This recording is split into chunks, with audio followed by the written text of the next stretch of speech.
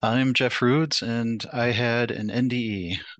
My NDE took place about 20 years ago. I was alone in my apartment at the time. I had a girlfriend, and of course, I had family that I could have counted on back then. But I came to a point in my life where I decided I didn't want to be in life anymore. So I decided to attempt to take my own life. The things that led up to this are really not so important. They're also not very relevant to this story at all. So I'm going to leave that out. But I took as many pills as I could find, basically. I took an entire family pack of antihistamines. I think it was 62 pills or so back then. I took a good handful of painkillers, pretty much anything I could find to do the job. And something strange happens when so many antihistamines come into play. The body does some pretty strange stuff, or I should say, the brain reacts to them pretty strangely. At least it did for me. I sat down on my couch and ended up laying on my couch because I felt really, really tired, wanted to sleep, and had the TV on. And on the TV, there was a little comedy movie with Santa Claus on it. Strangely enough, that's one thing that I really remember before I closed my eyes. I remember thinking, well, that's nice. I'm just going to go to sleep now and never wake up. So that's what I did. I fell asleep. At some point, and I'm really not sure how long it was, I woke up, and this was clearly the effect of the antihistamines. I started to hallucinate. Um, I really can't say exactly what the hallucinations were. There was only one hallucination that I fairly remember to a somewhat clear point, but it's still extremely foggy in my head. I really only remember pretty much what kind of happened. I went into the bathroom and I thought I was giving a little kid a bath. I thought I was watching a kid or something, doing some babysitting, apparently, is what I was thinking in my hallucinatory state. And I started filling the bathtub up and I saw the kid in the bath and I was giving it a bath. And well, lo and behold, after this entire experience, I found out that I was actually giving the bathroom rug a bath and it clogged the tub. Well, the tub overflowed, went into the apartment downstairs, and the tenant under me at the time called the police. I can't remember too much about the police visit either. Most of what I can remember there is that they were walking around. I remember them asking me if I was on the planet Mars, and I remember them more or less just trying to make sure that I wasn't a danger to myself or anyone else. Lo and behold, they didn't know what I was trying to do, and they left. This was an area, a small suburb outside of Chicago that was pretty, yeah, drugs. What drugs was like a daily thing there, so it really wasn't that important for them. I was just another kid whacked out. So some time had passed. Honestly, I'm not really sure how long. I was completely out of my head at that point. My brain was not functioning correctly. It's obvious to me now. It's taken me many, many years to try and piece this stuff together, what happened before and what happened after, essentially. And I could tell it was daytime because I remember looking at the window and seeing light. There's really not too much more to that. At some point, I remember sitting on the couch, and this is where things started to clear up. It's where I started to really have a recollection of everything. I sat on the couch, I looked up at the ceiling, up into the corner, and I saw a little black dot. And I kind of thought, oh, what is that? Well, that's cool. And I kept looking at it. I kept looking at it. I couldn't really look away. Thought to myself, I kept thinking, what is that? What is that? And as I did that, the black dot started getting bigger and bigger and bigger as if it was coming towards me. And I realized at some point it was coming towards me. And as it was coming towards me, I started to be able to make out details. Not absolutely every detail, but what I saw was a figure, a very large figure, in a black robe with very long black flowing hair and a elongated face with elongated fingers. And as it got closer, some of these details started coming clearer for me. The skin on this figure was At least it seemed like skin to me, or that's the only way I can define it. The skin was white and black cracked, as if it was like dried cracked ash. That was the same on the hands as the face, and the really elongated face had very deep black holes where the eyes would be. And anybody who knows Grim Reaper or Angel of Death or whatever will know that this is pretty much what I'm probably talking about. It seems to me that that's what it was in my later recollection, at least our definition of it. So it continued getting closer. I wasn't scared. You might think that somebody in this situation would be totally scared. They would be very nervous at seeing something like that. I really wasn't. I felt like a friend was coming. Death, I'll just name it that, sat in a chair that was next to the couch. We also had a chair next to the couch, and it actually sat there. It looked at me, and I remember that we had a conversation. Honestly, I don't remember what the conversation was. Again, I don't think it was important at the time, but we didn't talk with our mouths, and it also had a mouth. It was more like a slit, but it had a mouth. And we were basically communicating telepathically. After a time had passed, again, I'm not sure how long. I know that we had conversed for a time, though. Time was a strange feeling at this moment. I really didn't have a feeling of time. I knew that there should be, but I didn't have it. And at some point, death just pointed its finger right at my face, and pretty much instantaneously, I was transported or teleported or whatever. I was just in another place. I didn't see a tunnel or anything like that. I was just poof there. And this place, as I got there, was bright. It was white, whiter than white, I guess you could say. And it was so bright. And the feelings here was extremely hard to explain. We only really have one word for it, and that's love. I felt it throughout me, in me, around me, everywhere. And this place went out into, I saw no end to it. And there was a person standing next to me, or at least someone. My focus went to them. I'm not a particularly religious person, really not hardly at all, but this person, especially back then, I was absolutely not religious. Especially back then, for me to feel this amount of love where I was in my life, especially even more, I would have expected it to be absolutely impossible. Yeah. So again, I looked at this figure who was standing next to me, and they had sort of long, flowing brown hair, and it looked like kind of a white robe, I would say, but I didn't see any folds in it or anything. I just don't know how else to explain that. But the face was blurred. I couldn't see the face. And I would say, if you look at pictures and paintings of Jesus, I could say, well, maybe it was Jesus. I'm really not sure. It was also not introduced to me at that point in time. I don't think it was important. Yeah, so this person, we conversed again, or we conversed as well. And again, this was another telepathic conversation. There were no words, there was no sound really to it or anything like that. We were again teleported, well, this time together. And this person next to me was standing in front of a bubble. It was a really big, basically human-sized bubble, I would say. And I was there with them. And we were looking at this bubble, and I remember conversing again and some more, and still having this flowing, amazing feeling of love. And everything again was bright and white, with the exception of that I saw some buildings in the background. At least they appeared to sort of be buildings to me. I'm not really sure how big or how high they were. That really wasn't the focus of the moment, but I realized I was somewhere where there were buildings. And again, we were looking in this basically human-sized bubble and conversing, and I looked inside of the bubble and I saw a person.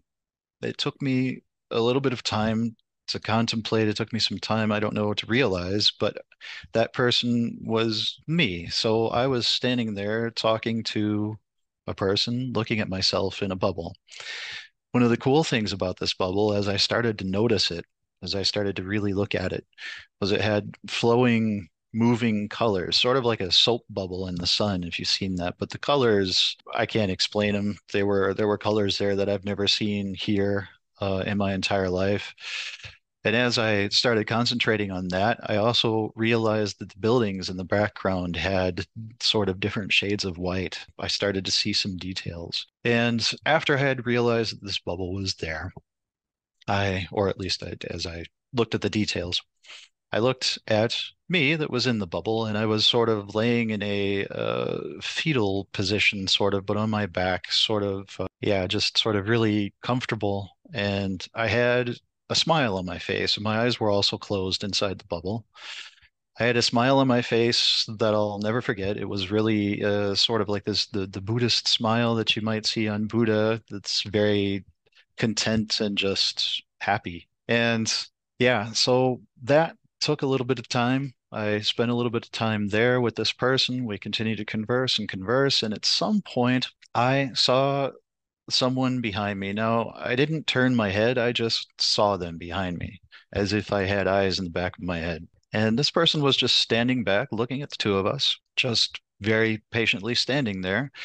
And I remember then sort of being a part of all three, myself, the one in the bubble, and the one behind me. So I was basically looking at myself in a bubble, having a conversation with somebody, looking at myself, doing this whole thing, a three-part person, basically. It seemed strange to me at that moment, and it didn't take long until we transported or teleported somewhere else. This next place was a big open, wide field, and now where we're flying. We had our arms out as if we were playing airplane, like a little kid that would play airplane, run around the yard. Well, we were flying over a field fairly high. I could see that it was a field.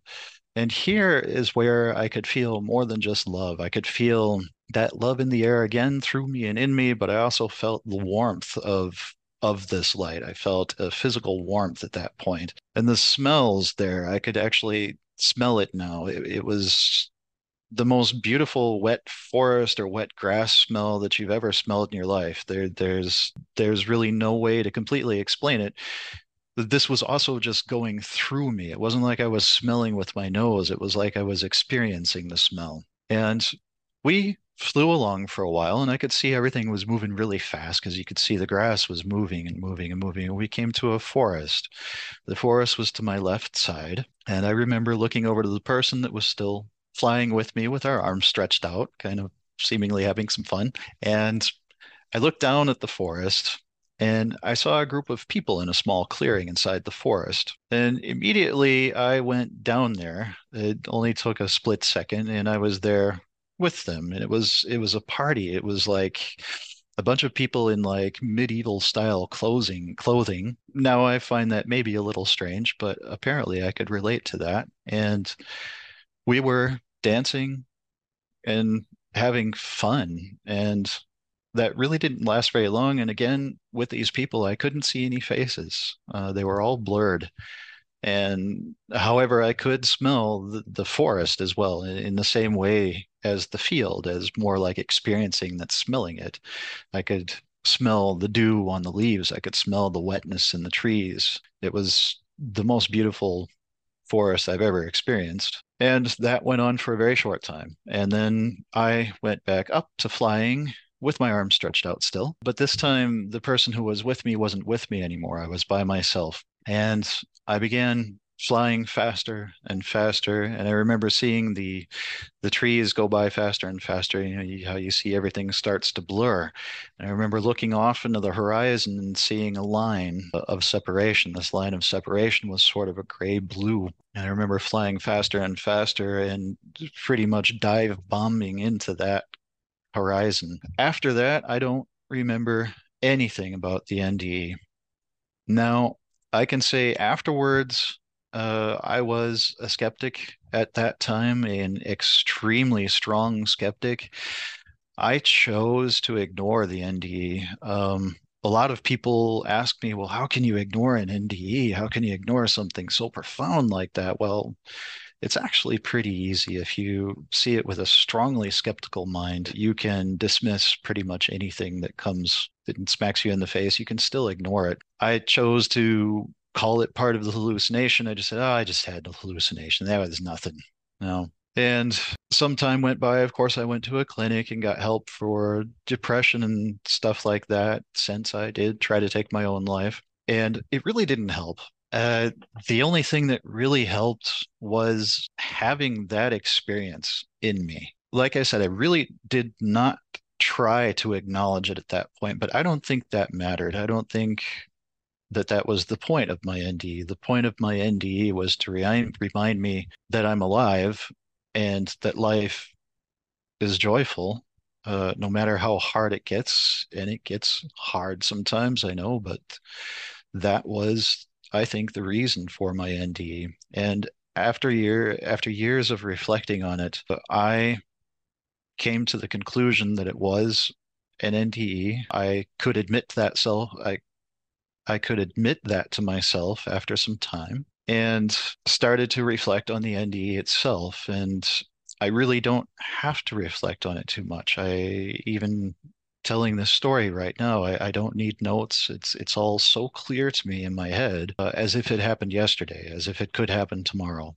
That was the difference between the NDE that I had and the hallucinations. The hallucinations were muddied and cloudy, and my sensations were blocked. I couldn't feel much. I couldn't smell anything. I have hardly any recollection at all of the hallucinations. But as soon as the NDE started, my mind was clear. I can remember a lot of it.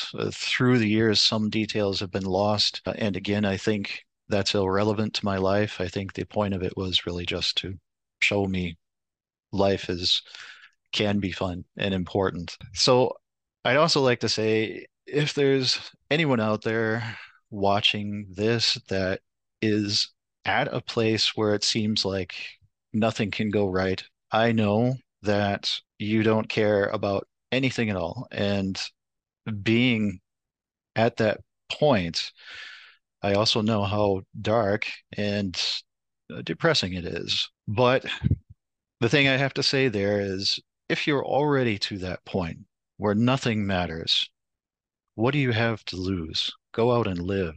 There's no reason to stop there. You're here to live, so live. If you have nothing else to worry about, you don't have to worry about money. You can go do whatever you want. You want to go skydiving? Go skydiving. You want to take an ocean cruise? Take an ocean cruise. Do whatever it is because you've got nothing else to lose. That's something that I sort of took with me. I was a bit more practical about it back then after the experience, but that is something that I've done throughout my life. I've continued to live and to live as much as I can, live a full life, steer clear from things that might be dangerous to me and whatnot, because I know if I'm going to live life, I can't do things dangerous that are going to take my life. That's pretty much what I'd like to say about that. Uh, Another small comment for those who may be watching this that know someone who's gone that way, who's decided to take their own life. Just know that there, at least in my experience, I can say there's no hell, there's no damnation for taking your own life. There's no crazy thing, whatever religion wants to tell you. The only thing that I did think about afterwards, and also in researching a few NDEs after that, I sort of spontaneously researched NDEs after that as they became more and more available over the years, is that you may have to experience, or that person may have to experience, of course, the pain that they spread in taking their own life. There's always someone there for someone who wants to do that, someone who's to that point. There's always loved ones there, although it doesn't seem apparent at the moment. And they will be hurt by something like that. So, I mean, that's pretty much the only repercussion, and I think it comes from the self. I can't be positive. I didn't have that in my experience, but that's what I think about it. And yeah, that was pretty much the end of my NDE.